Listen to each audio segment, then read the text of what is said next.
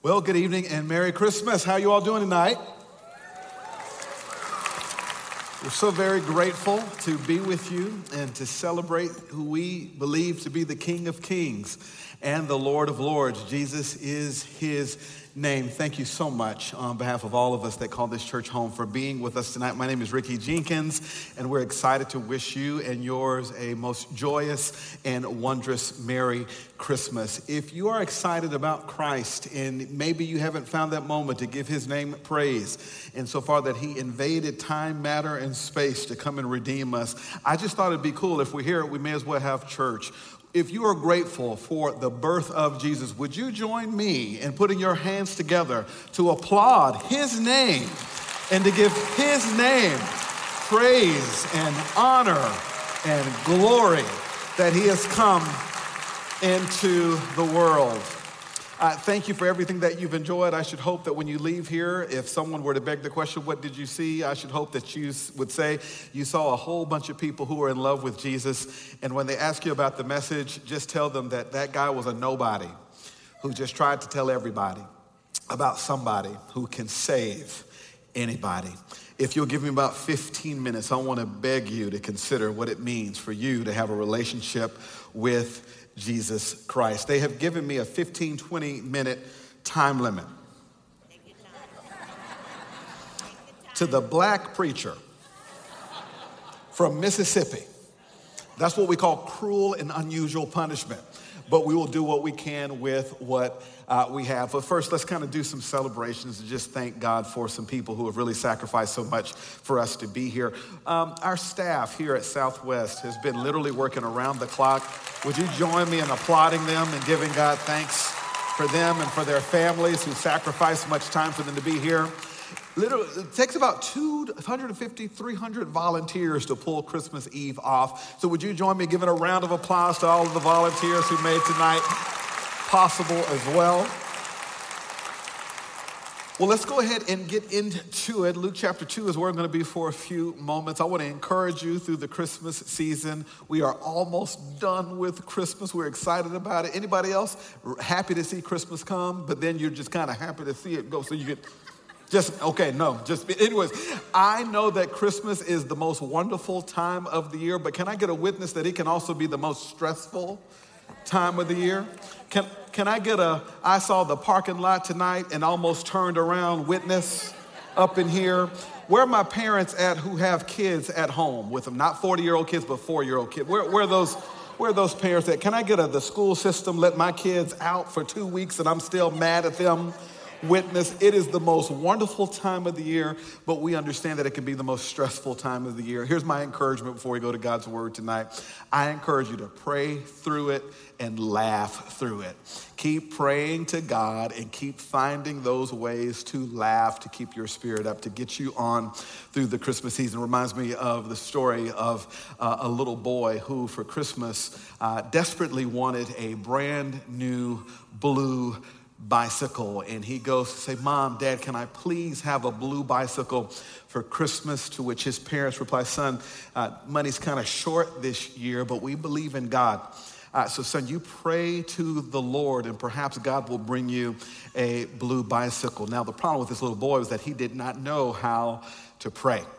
And so he decided that he'd surf some channels to find a church service on TV so he could learn how to pray. And he stumbles across this channel whereby a high liturgical church service was going on. This is the pipe organ and the choir robes and the these and the thous. And he watches that church service. He gets on his knees that night and he prays like they prayed. And he says, "God of Abraham, God of Isaac and God of Jacob, the Alpha and the Omega, the beginning and the end.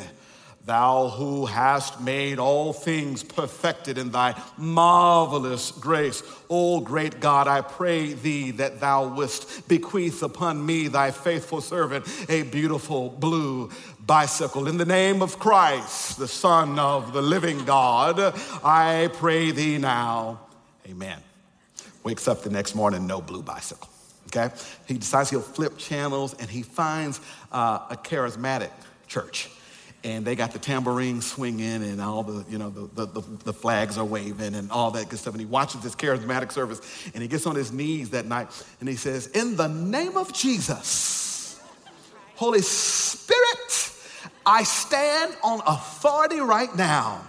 I decree it and I declare it. I name it and I claim it. I blab it and I grab it. I speak it into existence, a blue bicycle, right now in Jesus' name. Woo! Amen. Wakes up the next morning, no blue bicycle. He's about to give up. He says, let me just try one more church. It's another high church service, and there's a priest there.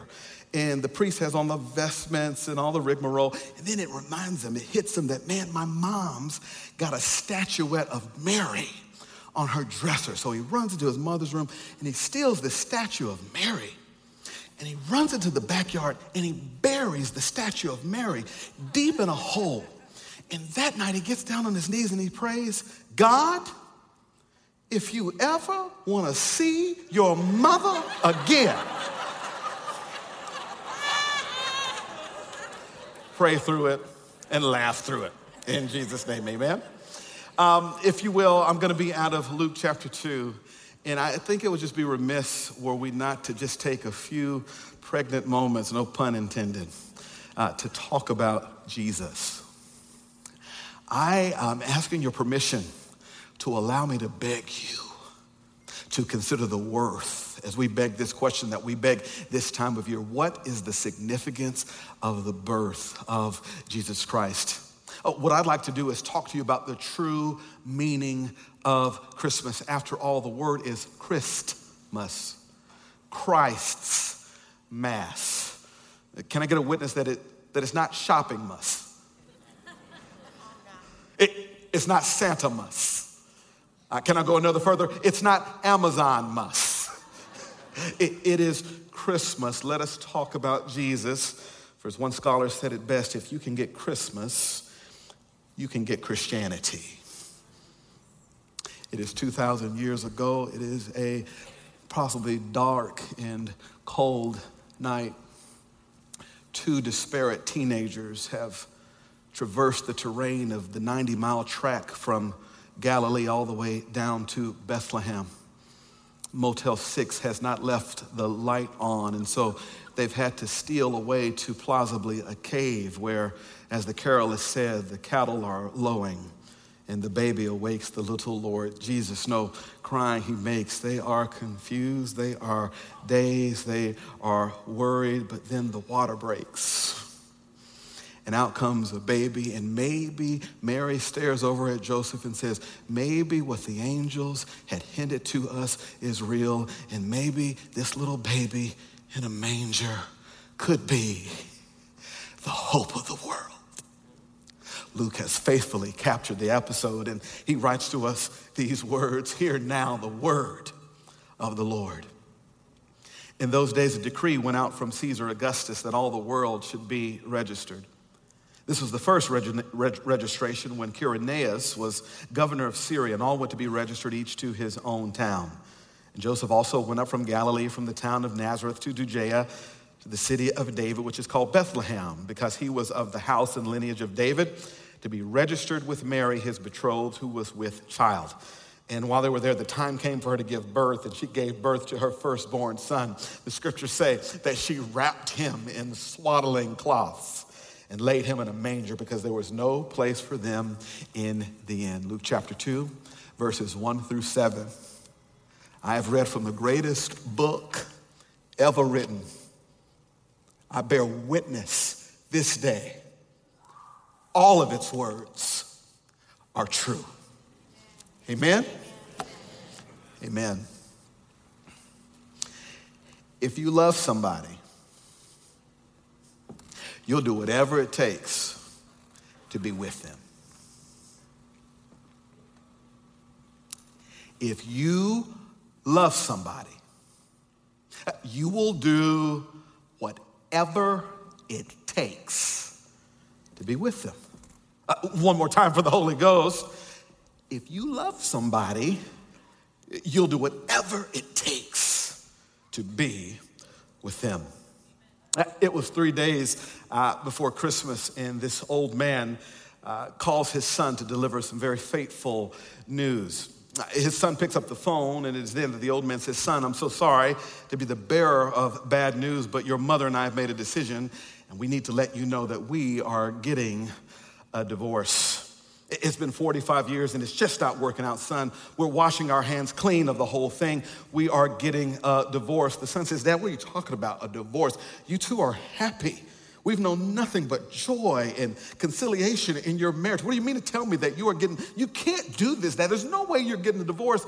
The dad says, "Son, it's been 45 years of sheer misery. We are tired of talking about this. We are tired of working on this. We're just trying to give you a courtesy. Call your sister and let her know your mother and I are getting a divorce." He hangs up the phone. The son calls his big sister. He goes into the story. They begin to conspire together as to how they'll respond to this news. It is then that the big sister immediately calls her dad, and with a fist in the air on the telephone, she says, "Dad, my brother just called me, and I'm here to tell you, you are not getting a divorce. It is not going to happen. You are not calling a lawyer. You are not filing papers. You are not going to separate. You're not moving out. This is not going to happen. I just spoke with my brother. We have purchased plane tickets. We're flying in tomorrow. We're bringing all the kids. There's no way this is going to happen. No way whatsoever." Hangs up the phone in her father's face.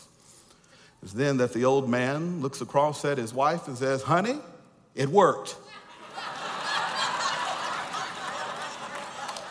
Both kids are flying in tomorrow. They're bringing all our grandchildren. And guess what? They're paying their own way."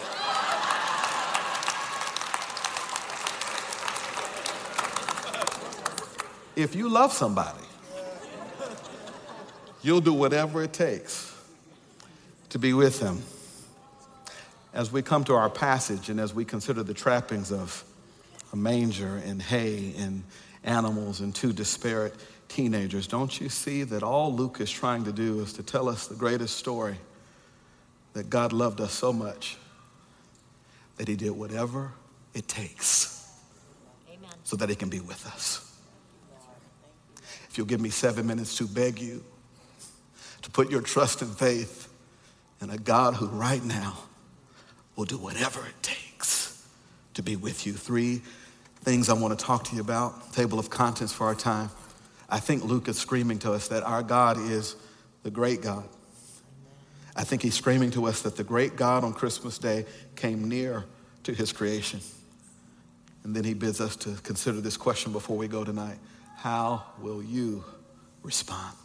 I'd like to tag this text, the God who came near. Let's pray.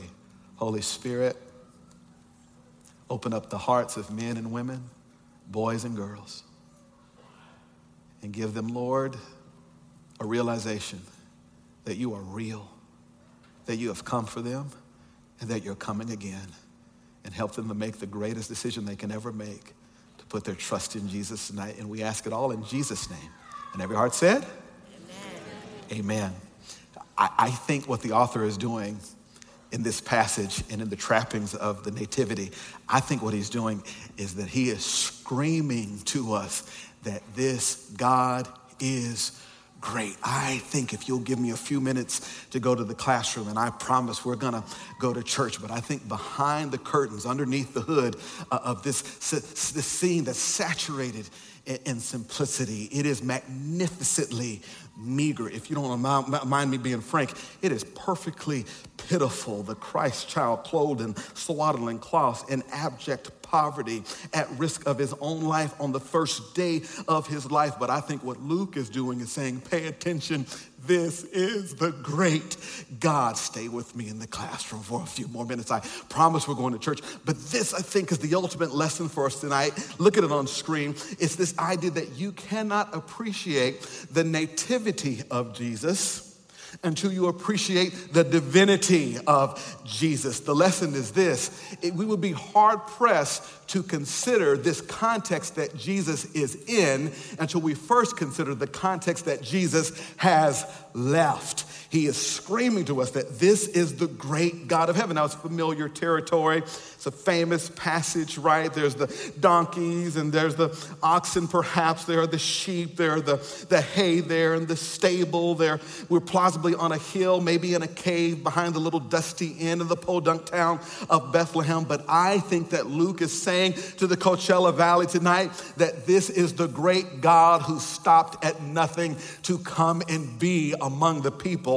that he created. It's this idea that God is great. Now, how do I know that? Because in about 10 verses, there'll be some shepherds out there in over their flock having a bad night. And here they are, and all of a sudden an angel to the tune of multitudes will appear out of thin air and say, "Shepherds, wake up. This is the Holy One of Israel. This is the great God. This is the Messiah that Isaiah said was coming in chapter 9. I want you to go over there, shepherds, but don't let this manger fool you. He is the mighty one of Israel. Don't let the stable deceive you. He is the one who Daniel said is the Ancient of Days. This is the same God who stepped out on nothing and created everything with a word. This is the same God who with a word flung galaxies and trillions of stars into existence. This is the same God who parted the Red Sea. This is the same God who made blinded eyes see. This is the same God who used that rock that David flung to pierce the head of Goliath. This is the same God who created the entire world. This is the same God, I mean no offense, evolutionists, I actually believe in the Big Bang Theory. My God is big, and one day my God said bang. And as my granddaddy said, how else can a black cow eat green grass and put out white milk? There must be a God somewhere, and I serve notice to this valley that he is real, he is God, and he is the great one. Hallelujah! He is the great God of Israel who put himself in a manger for you, who put himself in a dusty confine with animals for you. The message is this: he's great, but he's also good. He's king, but he's also kind. He is Lord, but he is also loving. I did some studying this year, and they say more plausibly than not, first century Palestine, a manger would not have been a wooden trough at all. In fact, mangers were simply what they would do. They would just dig out soil out of the earth, and they would then allow the animals to come drink. It is plausible that Jesus is not in a wooden trough. Jesus is in a hole. Here's the message: I love you. I like you. I've created you, and I have ordained your life in such a way that the only way your life is going to make sense is insofar that your life is tethered to me. And this is why I know he's great, because this great God on Christmas night came near to us. God came near to us. I'm looking at Mary and Joseph, and we have all these pictures of the nativity as if it was just a hunky-dory, wonderful night. I don't think it was hunky-dory at all. I think it was a terrible night. Can I get a newborn witness up in here? We put up all these pictures of Jesus as a newborn with a halo over his head, smiling. Hey, I don't think it was like that at all. I've had 3 newborns, and not one of them smiled on the night they were born. Can I get an amen right there? I think there's stress. I think there's drama. I think there's fear. I think they're tired. I think water is broke. I think Joseph is in trouble because he came up with the bright idea to put them up in a stable. The reason we sing Silent Night is because they were arguing and probably wasn't talking to each other. It was all of that and then some. And this is what I want you to hear. Jesus came into that and brought hope and brought life and brought redemption. And I wonder who here is having a bad night or a bad week or a bad year or a bad life. And here's the good news of the gospel. Jesus doesn't wait for you to fix yourself up, memorize the Bible, learn it in Greek and Aramaic and Hebrew, come to church 77 Sundays a year, do all the religious I-dotting and T-crossing, and then he says, now you can be one of mine. Let me bear witness of the gospel. Jesus is the God who does not say, clean yourself up and then you can come in. Jesus is the God who says, come in, and I will clean you up. And this is what he did for Joseph and Mary. He didn't wait for them to figure it out. He didn't wait for them to all of a sudden become perfect Christian people. He came into that situation and brought hope. Who here brought a situation that you need Jesus to bring his hope to? Think about this. Number one, they're tired. Okay, they're tired. Galilee to Bethlehem, that's 90 miles on foot. Okay, ain't no Uber, okay? All right, that's you leaving Southwest, banging a left or banging a right on 111. You head down to Monterey, kick a right to the I-10, and you go up the mountain, around the river, and through the woods, all the way to Anaheim, but it's Bethlehem. So imagine Anaheim is Blythe. And even people in Blythe don't want to be in Blythe. You know what I'm trying to say? The whole idea is that they are exhausted. Not only are they tired, they are stressed. Imagine finally getting to your destination and Motel 6 did not leave the light on. You have to go and camp out in a stable. On top of being tired and stressed, they are also pregnant. The water has broken. She's got a baby. I don't think Mary's happy that night. I think Mary's begging God that her baby won't die.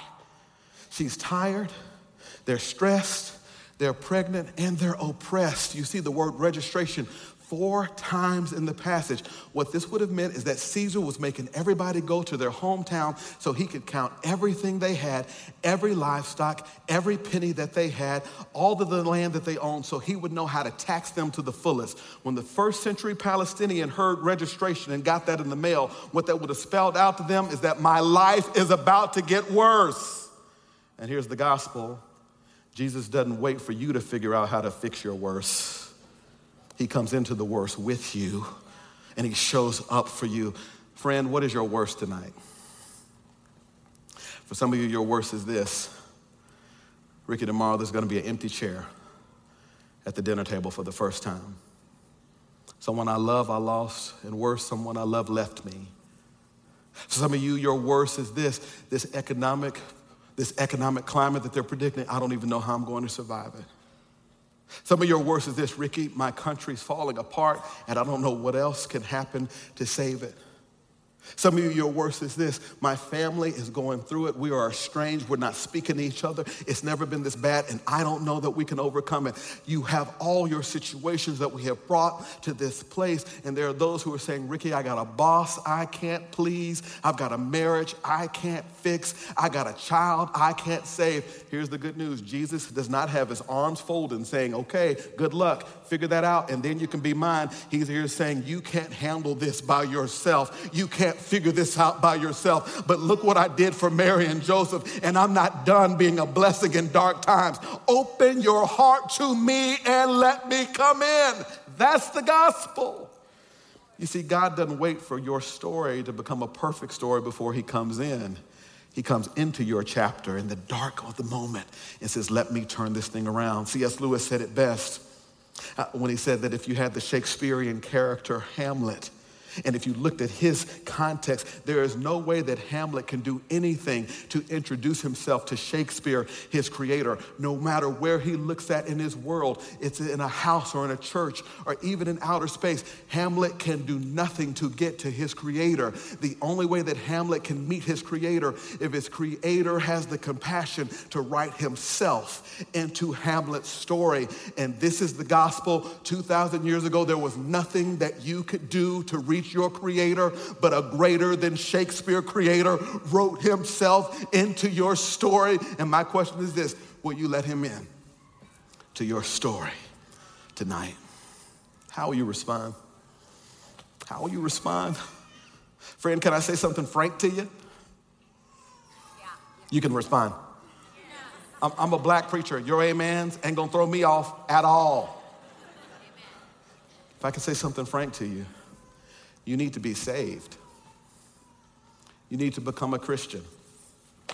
You need to give your heart and your life to Jesus Christ. It is a holistic expression of peace, the likes of which you shall ever otherwise know.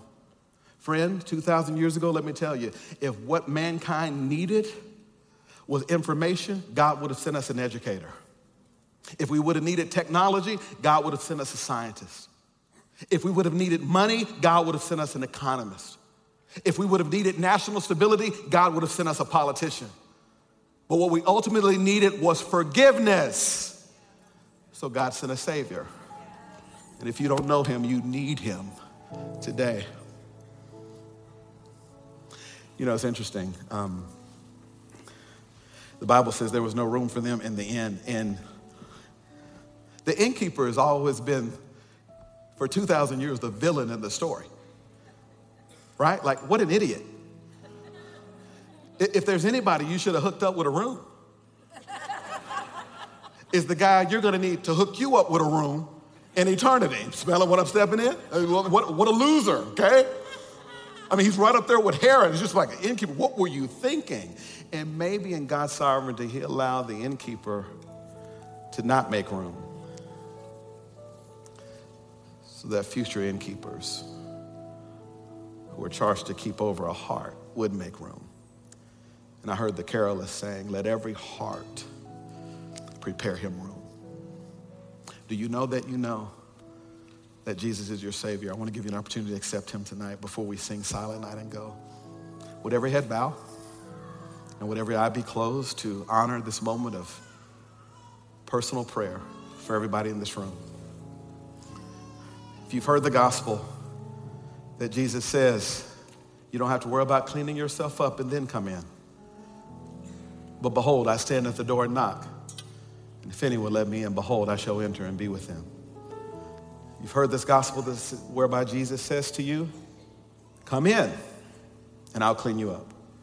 You'd like to put your heart and life in Jesus' hands. With every head bowed and every eye closed, simply pray these words. Jesus, thank you for coming for me.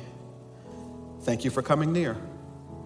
God, I'm broken, and Lord God, I'm encumbered by my sin.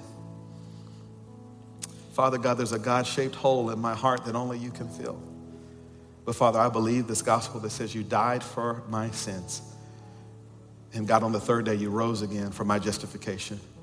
And if I will put my trust and faith in you, Lord, I shall know life brand new. I shall have a peace that passes understanding.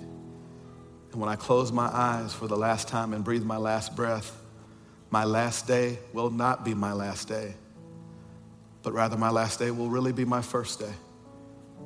And to joy everlasting. Jesus, come into my heart and save my soul. If you prayed that prayer, would you just show it? Every head bowed, every eye closed. If you prayed that prayer tonight, would you just raise your hand and say, yes, I prayed that prayer and I accepted Jesus Christ into my heart tonight. God bless you. I see about maybe 15, 20 hands, and we thank God for you. And we've got a gift for you out in the front as you exit your way tonight. And we pray all these things in Jesus' name. And every heart said, amen. Amen.